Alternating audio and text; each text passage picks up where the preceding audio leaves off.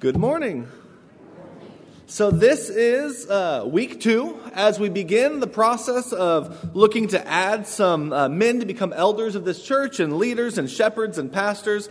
We are conducting a series of lessons on the topic of eldership and leadership in the church. And we do so with the hope that each one of us will spend time in prayer.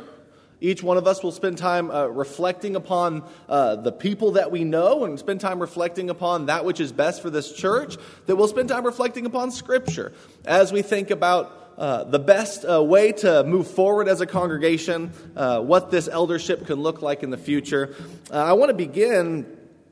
Last week we talked about shepherds, and I began with the idea of prayer and of progressing through this with intentional attention to making sure that we are not just trying to promote a certain agenda or perhaps a selfish way of trying to use this as a process to smuggle in our particular views or opinions of ways of doing things. And this is going to make you sick by the time I'm done with these series of lessons, but I'm going to start the same way. Number one, do not put a name forward for elder that you haven't spent a lot of time praying about.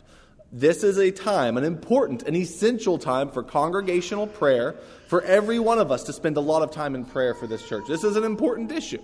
This is an important matter facing us, and it's something that we would be foolish to try to do without talking to God regularly and abundantly as we go through it. And so pray a lot. Pray for the current eldership. Pray for the potential future eldership, and pray for this church as we move forward. But then also, as you reflect on Scripture, and as you reflect on who is qualified, if that's the word we want to use, to become an elder, none of the Scriptures that we are going to be reading through, none of the Scriptures in the New Testament, none of the Scriptures in the whole Bible will give you the idea that the best leader is the one who will promote what you tend to agree with as a vision for the church.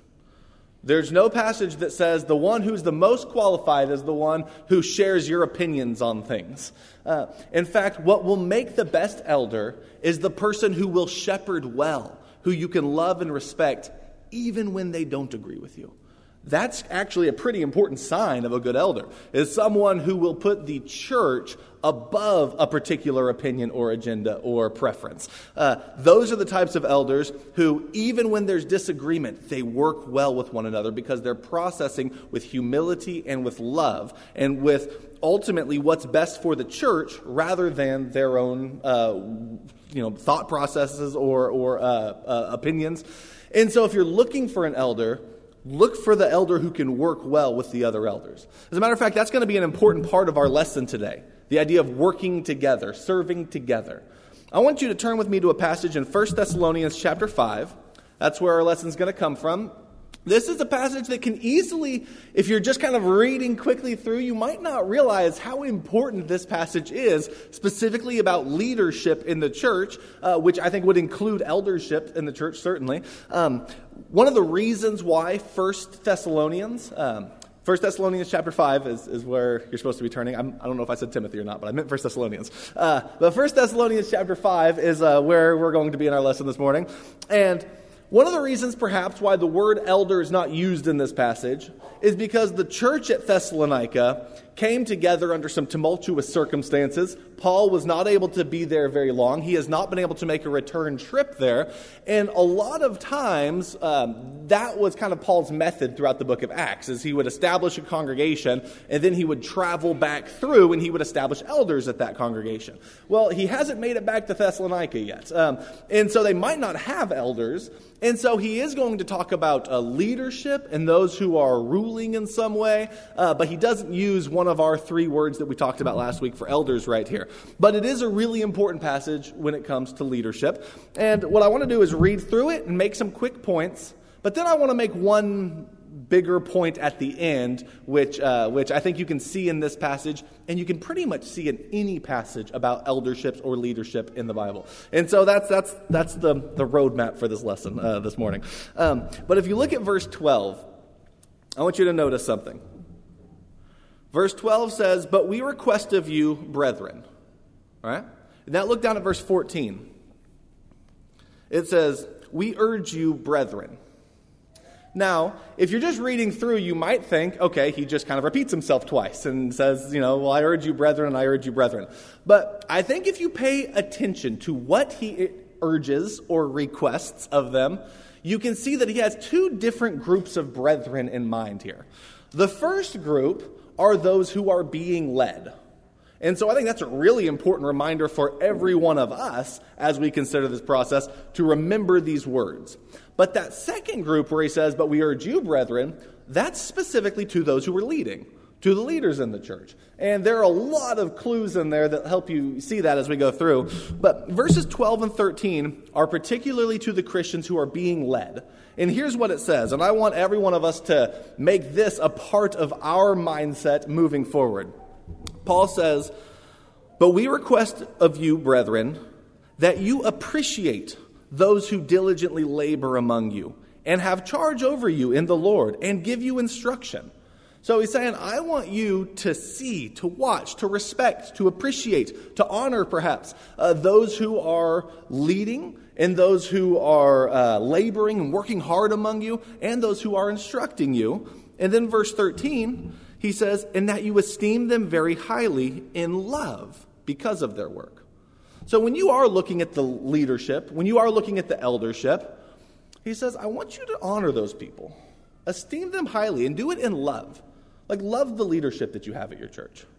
It's not always, the church isn't always going to do exactly what you want the church to do. Anytime you have more than one person in a congregation, something's going to happen there that's not your preference, and that's fine. In fact, that's a reminder. Church is always about humility. Serving Jesus is always about self-denial. If you can't worship in a way that perhaps isn't your favorite, well, then you need to remember what the cross is all about. It's not about everything being your favorite. It's actually a reminder. When things are going on at the church that are not in line with your particular generation or that are not in line with your particular preferences, that's a really important reminder that the church is much bigger than you. In fact, it's a reminder that the church is made up of people who have lived in generations past. The church has been around for thousands of years. If it feels kind of ancient, if it feels not very modern and hip and up to date, it's not that modern and it's not that hip. The church isn't that. The church is an ancient community that has been around for thousands of years, that started in a very different place in this world with a very different culture and a very different group of people. And we get to continue in that. You might not want the church to feel just like everything else you do. It's okay to come here and things to be different because it's different. It's unlike anything else. And so what sometimes happens is we can think the best way to move forward as a church is the way that I like the best. And so I need to get the people in place who will do things the way I like the best. And if things are ever done in a way that I don't like the best, then those people are the problem.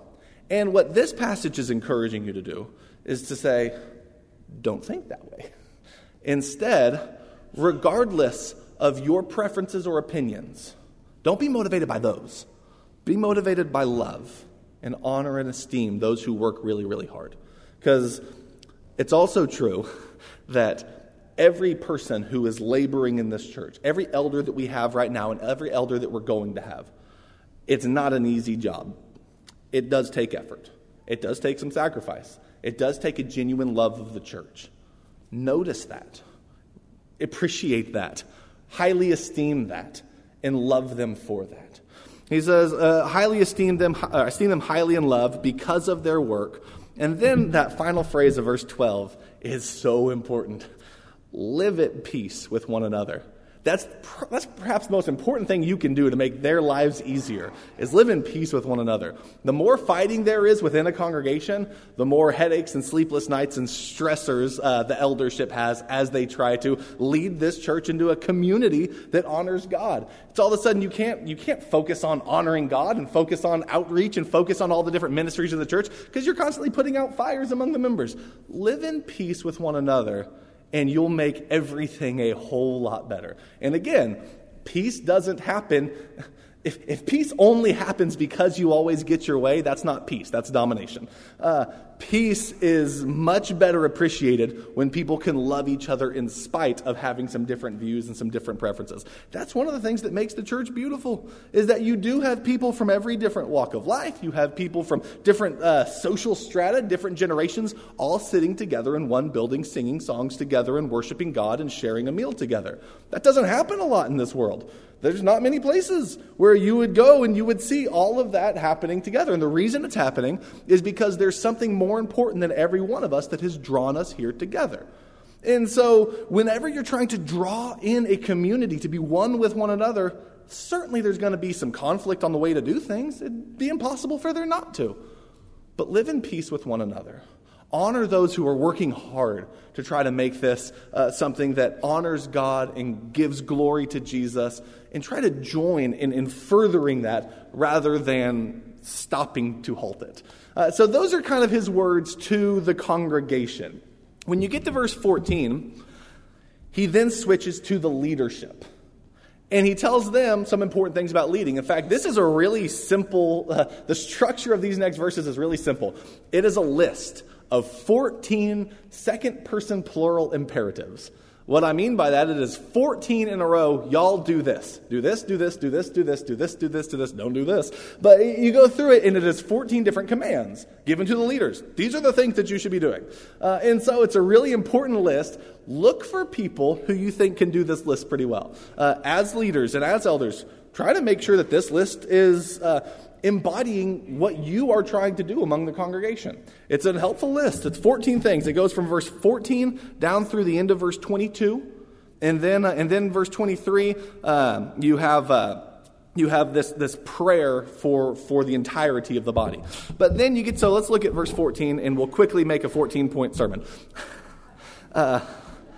Verse 14 says, "Now we urge you, brethren, admonish the unruly." So, by the way, remember, I told you the first part is probably for people who are being led. Notice they're the ones who are being instructed or admonished. My translation does something kind of funny here. At the end of verse 12, it says, "who give you instruction," but that's actually the same Greek word as the word that's used right there in verse 14, which my translation puts as admonish. Some of your translations probably have the same word there. But the idea is, be appreciative of those who teach you, who warn you perhaps, or who admonish you. And also, you who are doing the warning and the admonishing, make sure that's a part of what you do. Admonish the unruly. But then also, he says, encourage the faint-hearted.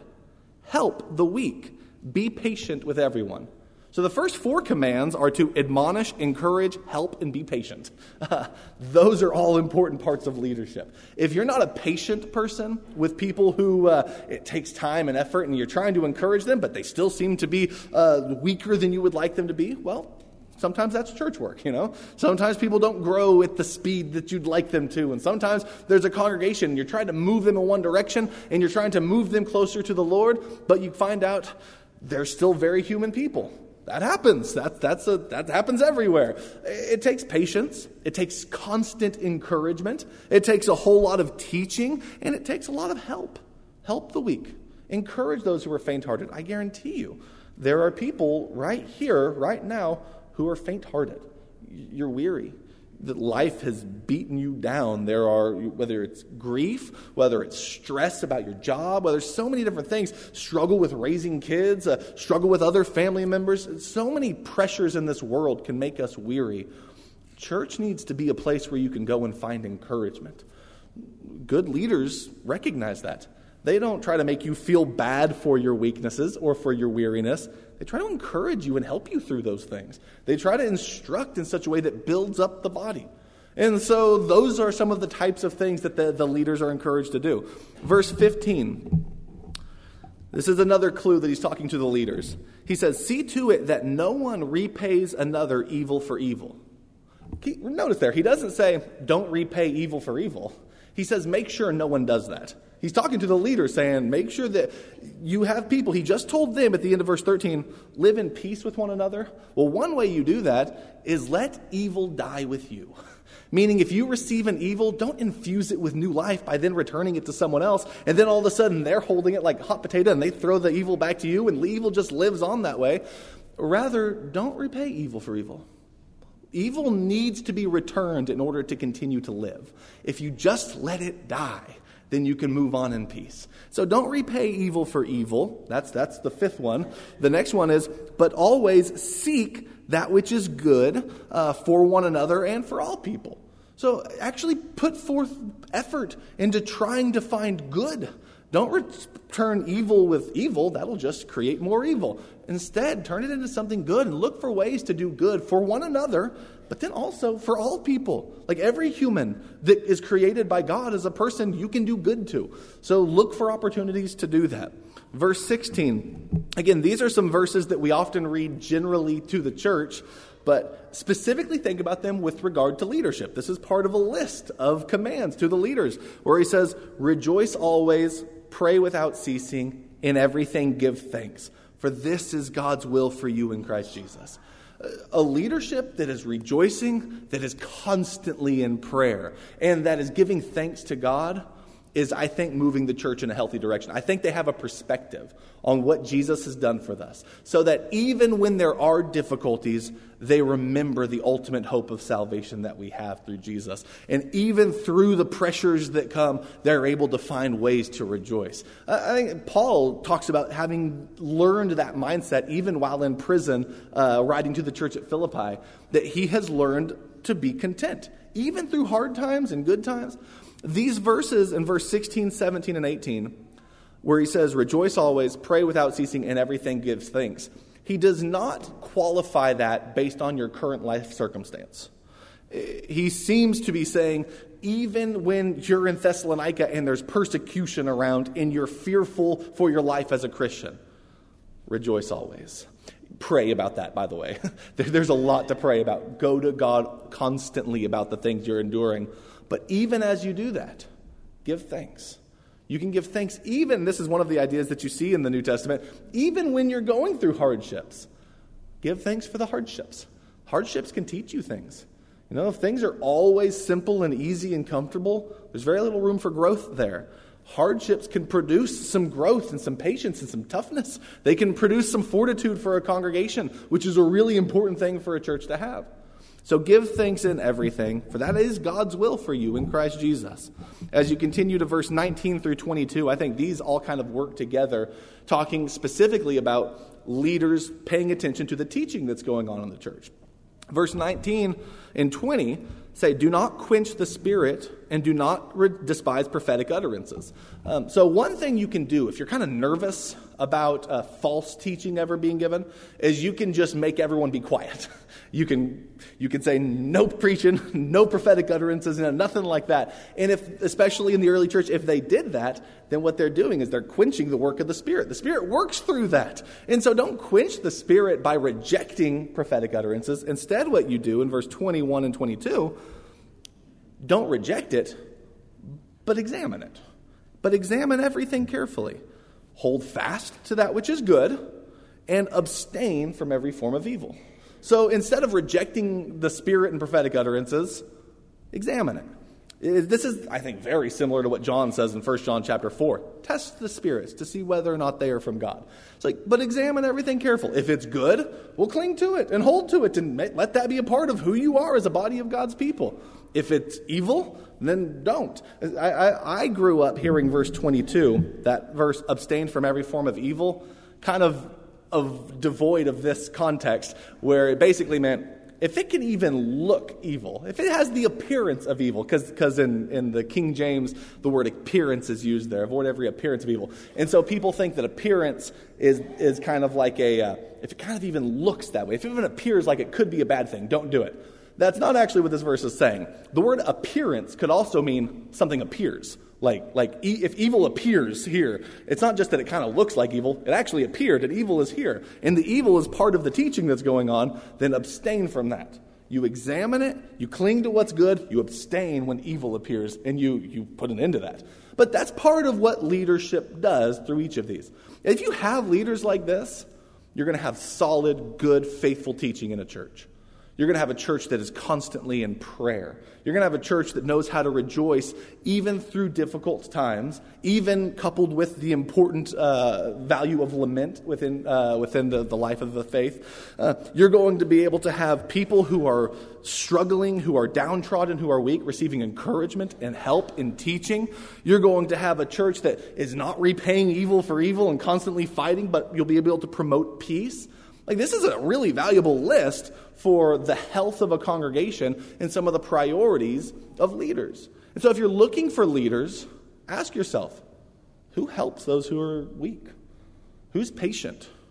Who is it that cares more about peace than returning evil for evil? Who's a person of prayer? Who's a person who can lift up your spirits when things are difficult? Who's someone who cares a lot about teaching and making sure that it is uplifting and true and is something that is valuable and healthy for the church rather than teaching that can bring about evil? It's an important list, and it's one that I think we need to take very seriously as we move forward. But as I said, there was one final point I wanted to make kind of as we conclude this. I mentioned that this right here, if you read through it, verses 14 through 22 is just a list of 14 second-person plural imperatives all right in a row. So really important, there's a reason I'm saying it's second-person plural imperatives, and it's not just, so that you can learn a fancy little note to take home with you. That word plural is an important one. When we talk about the elders, we are not necessarily looking for the one perfect elder. We are not looking for, last week I gave a lesson on shepherding. And by the end of that lesson, if you're looking for one person who is always that, you're probably not going to find them. We have great elders, but even your best elder on his best day is going to fall short of the ideal. I mean, that's superhuman. When you look at this list right here, you're going to find people who, I think move in that direction and have that as part of who they are. But you're not going to find perfection here. And that's one of the reasons why it's so important that pretty much every passage in the New Testament about eldership or about leadership, it's not singular, this is the leader, but rather it's plural. You're looking for a team here. You're looking for people who work together. It's a whole lot easier to pray without ceasing when you have a large number of people who are praying as part of that. It's a lot easier to rejoice always when there may be someone who is going through a hard time and they're not able to rejoice right now, yet another person is. When you have an eldership as a team, you're going to be able to have people who, when one is failing, another can lift him up. You can have mutual help and encouragement among the leaders of the congregation. You can have someone who is really passionate about one area that another person might not know or care all that much about. Yet they're passionate in another area, and that's okay. I mean, for example, what do we have going on at this church? We have foreign missions. We have a preschool that takes a lot of time and effort. We have education where there's classes being taught constantly. We have leadership development. We have benevolence in the local community. We have people who are visiting hospitals. We have all sorts of things that are taking place, and that's just a very small list. We have WEI, the World English Institute. That, all of these things, they take a lot of time, and they take a lot of thought, and they take a lot of prayer. They take ministry and reflection and service. But if you have one elder who he's passionate about foreign missions, and you have another elder who's passionate about education, they're going to work well as a team because not one person has to take on the whole load themselves. You disperse. You see who thrives and flourishes in which area, and you give that to them, and you encourage them in that.